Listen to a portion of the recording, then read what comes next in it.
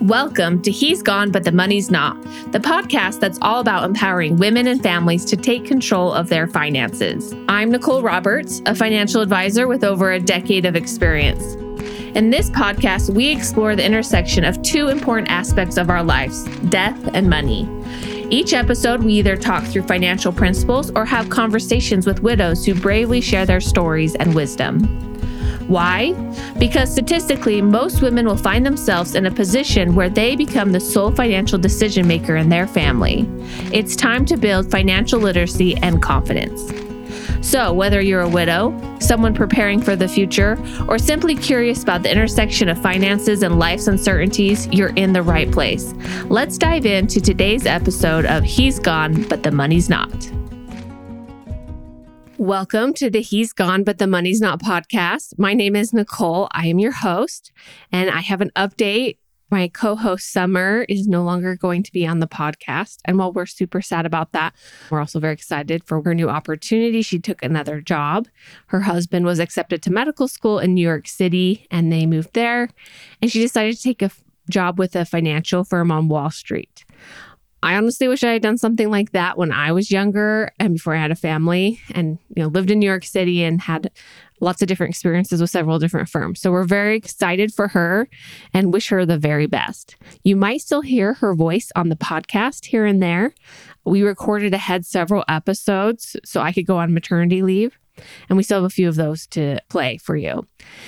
So we wish her the best. And going forward, we'll see what there might be some changes here on the podcast. I've been on maternity leave and I feel very lucky that I had time off. I know a lot of women don't get a lot of time off or can't take the time off because they need to work for the money. But I'm also very excited to be back at work. It's hard every day, all day, sitting with a baby, feeding him and changing his diaper, and that's your whole life.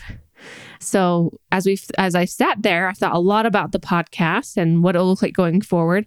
And also a question I've gotten a few times of why are you doing a podcast or why are you a financial advisor for widows, especially when you are not a widow? And a big reason is that I just happen to work with a lot of widows because I am a female financial advisor. And so a lot of women come to me wanting to work with another woman. And I've been very honored to be a partner to them in their financial journey because they lost their financial partner. And that can be very difficult and why it's not quite the same because nobody else has skin in the game with you anymore. It's still super helpful to have someone to run ideas past and talk through your financial decisions and to watch all these women recreate their life and rebuild and decide what their goals going forward are. I've been very honored to be a part of that. And I've really enjoyed working with many of these women. And I see a great need for additional financial education. And another big thing is this podcast should probably be a podcast for all women because 70% of women will be the sole financial decision maker in their household at some point because of death or divorce or illness or never getting married. And yet a lot of women are not confident that they can handle the finances in the same way as their spouse did, or a lot of studies show that women are not confident in investing and being more creative in tax planning. And so I want to help create confidence for women before and after they lose their spouse or after what other life event. And so I hope that as you listen to this podcast, you'll think of the women in your life and share it with them and help them to become more educated and more confident. We don't just hope for education, but also to inspire women to be more confident in taking control of their finances and being more involved. Today, I wanted to talk about something that I often hear from people, that budgeting does not work for them because there's always not enough money to go around, or things always come up, or that an emergency fund doesn't work for them either. They can't keep an emergency fund because it's always going to something. And emergency fund is often in a financial plan like, hey, you need to have this emergency fund, and then you can move on to other financial goals. And so a lot of people feel discouraged that they can never get past the emergency fund portion, and because it's always going to something. And as I look at these people's budgets or their finances, the big thing I see is they're not properly planning for annual expenses. A lot of people, when they're budgeting, they just say, oh, I need to budget for my usual monthly things. And that uses up every dollar. And so then when anything else comes up, then it blows everything up. And a lot of this stuff can be planned for, and it could take some time to rearrange your finances to account for this, or to rearrange even your thinking on how this works. So there's a lot of things that happen annually. For example, car registration or my life insurance. It's cheaper for me to pay once a year instead of monthly. And so that comes out annually. Or memberships, Amazon Prime is an example of that. Or tax filing. I pay my CPA once a year, and I really value her services, but it can be quite surprising to pay your taxes and then also need to pay a bill to your CPA as well. And because I'm a business owner, it's a little bit more expensive. Another big thing that people don't plan for is maintenance. And maintenance, especially like on your car drives down the road very fast and there's a lot of wear and tear, and you know there's going to be maintenance. It should not be an unexpected expense. You can actually go online and look up your car model and year and see what the average annual expenses might be for maintenance. And then you can budget it. So let's say it's $2,000 a year. You divide that by 12, and then that's how much money you put aside for car maintenance every month. Home maintenance is another one. If you're a homeowner, you need to keep up your home and keep it maintained, and you need to plan for that expense. A good rule of thumb is 1% of your home value. So if your home is $400,000, 1% will be $4,000. Now, if your home is older or you know that things are going to be coming up, like the roof needs to be replaced or the furnace, maybe you want to save a little bit more than 1%. Another rule of thumb for home maintenance is $1 for every square foot. But I don't like that one as much because it doesn't keep up with inflation. We know inflation has gone up a lot recently.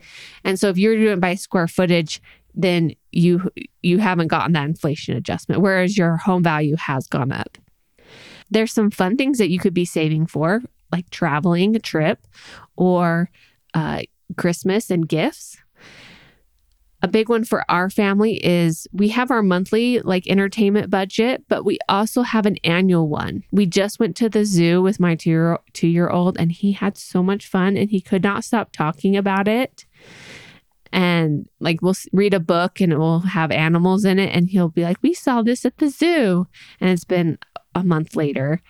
And we want to be able to do things like that. And also we are a snowboarder family. And so we like to be able to save up and buy passes or replace our equipment. And so I have an annual entertainment budget that we save for monthly as well. So then when we want to do those extra fun things, we have the money for it. And there's no oh, well, we can't do that because there's not room in the budget this month, or, oh, things are too tight. So this is called sinking funds, where you save up annually into a fund, and then the money is there for you when you need it. So I create a bunch of different sinking funds. Ones we mentioned, like gifts and travel, entertainment. We have a home maintenance, car maintenance. I also have a charitable one because, they'll do a charitable drive, or that Christmas time, there's a lot of charitable stuff going on, and I want to feel free to give. And so I created a charitable sinking fund as well. Pets medical is a big one. We have 2 little pugs, and one of them's kind of fat for a pug. Well, he's not fat. He's big for a pug. And they get into a lot of trouble. One of them broke some teeth chewing on toys. Actually, it's my bad because apparently I was giving them too hard of chew toys. They should be kind of softer.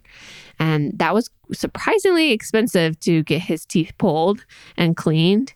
And then he's also eaten chocolate on several occasions because he can sniff that chocolate out. He loves chocolate. And we've had to go and get him to throw up at the vet. And that's surprisingly expensive. And so are all of their shots. And we could do pet insurance, but I think I calculated that it was quite expensive for pet insurance, and I could just save the money monthly. And it'd probably be less for us. Although they were younger, maybe I should reevaluate it as they've gotten older. And I hear pet insurance has gotten a little better. But it's really nice, again, that we can take care of them and their needs without having to stress that our dog just costs us a ton. Well, he just costs us a ton of money, but the money is set aside for them. Medical as well. You can use your health savings account as a sinking fund for medical. So when a big event comes up, you already have the money set aside. You can go back and listen to our podcast episode on health savings accounts to see some different ways to use your health savings account. I actually am using my HSA for a retirement savings account to save for retirement medical because I decided that was best for us for tax savings. And then I set aside a medical sinking fund outside of the HSA. But I guess my HSA is a backup to that as well. So the question is, where should you be saving your sinking funds?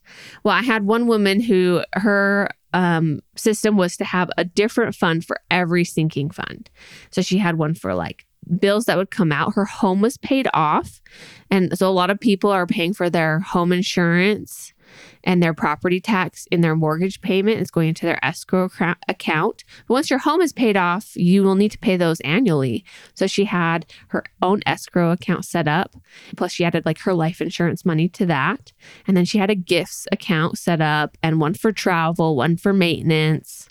And I think there was another like tax one. And so you can have them all named differently and one for everything. I actually have about 2 or 3 set up because I like to keep it a little bit more simple. And it's just, hey, this is how much I calculated I need for annual expenses. And I put that amount in monthly and it goes automatically. When we get our monthly income, it's like another bill and it automatically transfers out of our checking account and to our savings account for sinking funds. And so that money is already set aside. And it's such a relief to just set things up on auto and not have to worry about making that decision every month of, oh, well, should we save this or should we spend it? It's a bill just like our mortgage. And I use a high yield savings account. So nowadays, interest rates have gone up as of this recording. There's a lot of high yield savings accounts paying between 4 and 4.5%. I've even seen some as high as 5%. And you just want to check what their minimums are or how often you can transfer money back and forth. So typically, if it's not part of your monthly expenses or not money you need within the month, you should be putting it into a high yield savings account to get more interest and keep up with inflation. And especially on these sinking funds where you're not using them right away, let it build a little bit of interest there. Like home maintenance, especially if you're putting away your home maintenance fund and then by the time you actually need it in 3 or 4 years, the cost of a new dishwasher or new AC could have gone up. So it's good to help keep up with inflation. You might take some time to have to redo your budget. It might take time to be able to start building up those sinking funds or fit them into your monthly expenses to add a monthly sinking funds. But that will help you have a more reasonable and more sustainable budget in the long run. And I hate to use the word budget because we did an episode on how not to budget, but a way to structure how your money is spent and where it goes. And especially if the money gets transferred out of your checking and into a savings account, most people are less likely to spend if it's not in their checking account. You have cash set aside and you're not using like a credit card or digging into your emergency fund for these regular annual expenses that you know will be coming up. And we're getting towards the end of the year and Christmas is coming up. And a lot of people have a lot of stress as they have to save for Christmas or really they spend at Christmas time and then they have a big bill in January. And it's so much relief to have the money set aside and know like, hey, this is how much I can spend for Christmas and not have to be putting that money on a credit card or cutting back on your Christmas budget because money's not there. And so sinking funds can be really freeing and they can be fun, especially as you're saving maybe for a goal like a trip or a car or something. I guess that's another good point. I have a lot of people I see do this, and another type of sinking fund is to save for a car, like especially if your car is paid off, you still make a car payment into a fund to pay for your next car. Another big question I get on sinking funds is, should I invest it? I would go first with the high yield savings account, but if you do want to earn some additional rate of return like you might get from investing, on average stocks have performed between 8 and 9%. There is risk there though. With the high yield savings account, it's pretty stable. You're not going to lose anything. And so the money will be there when you need it. With an investment, the money may not be there when you need it. If the markets are down and you need to take the money out, you're selling at a loss. And so you should only invest it if you can be really flexible on your timing. Let's say you want to buy a car and you're reasonable, you're willing to say, well, when the market's up, I'll buy a car. And so you don't have to sell when the market is down. You can wait until the market goes back up. But other things like home maintenance, that happens when it happens and you can't really control it. So I'd be careful about investing your sinking funds unless you can be really flexible on the timing of when you need it. But it is an option to invest in like a brokerage account. I hope this was helpful for some people who are feeling like budgeting in their emergency fund is not really working for them, and that you'll consider your sinking funds. One other group of people I really just want to mention is self-employed individuals who do not have taxes taking out of their paycheck. I see this happen all the time. Tax time comes, and as a business owner, they have a huge tax bill that they have to come up with, and they don't have the money, so they put it on a credit card or they take out a loan to pay it. And now they're paying off this loan all year round. And then the cycle just repeats every year of taxes become a super stressful time of year and a super stressful thing. And they become to really hate paying taxes. Well, don't we all, but extra hate when you have to come up with thousands of dollars come April that you don't have. And so you should have a taxes sinking fund where you put money into it every month, and that you should have come out of your paycheck. And then it's there for you at tax time. This also teaches you not to be an overspender, because a lot of people are, if you're not accounting for that taxes need to come out, you're spending a lot every month because you're spending that tax money. And then you're not learning to actually live in your real budget of your after-tax dollars, because taxes are going to come out no matter what. So for business owners, I encourage you to have a tax sinking fund as well. All right, that's sinking funds.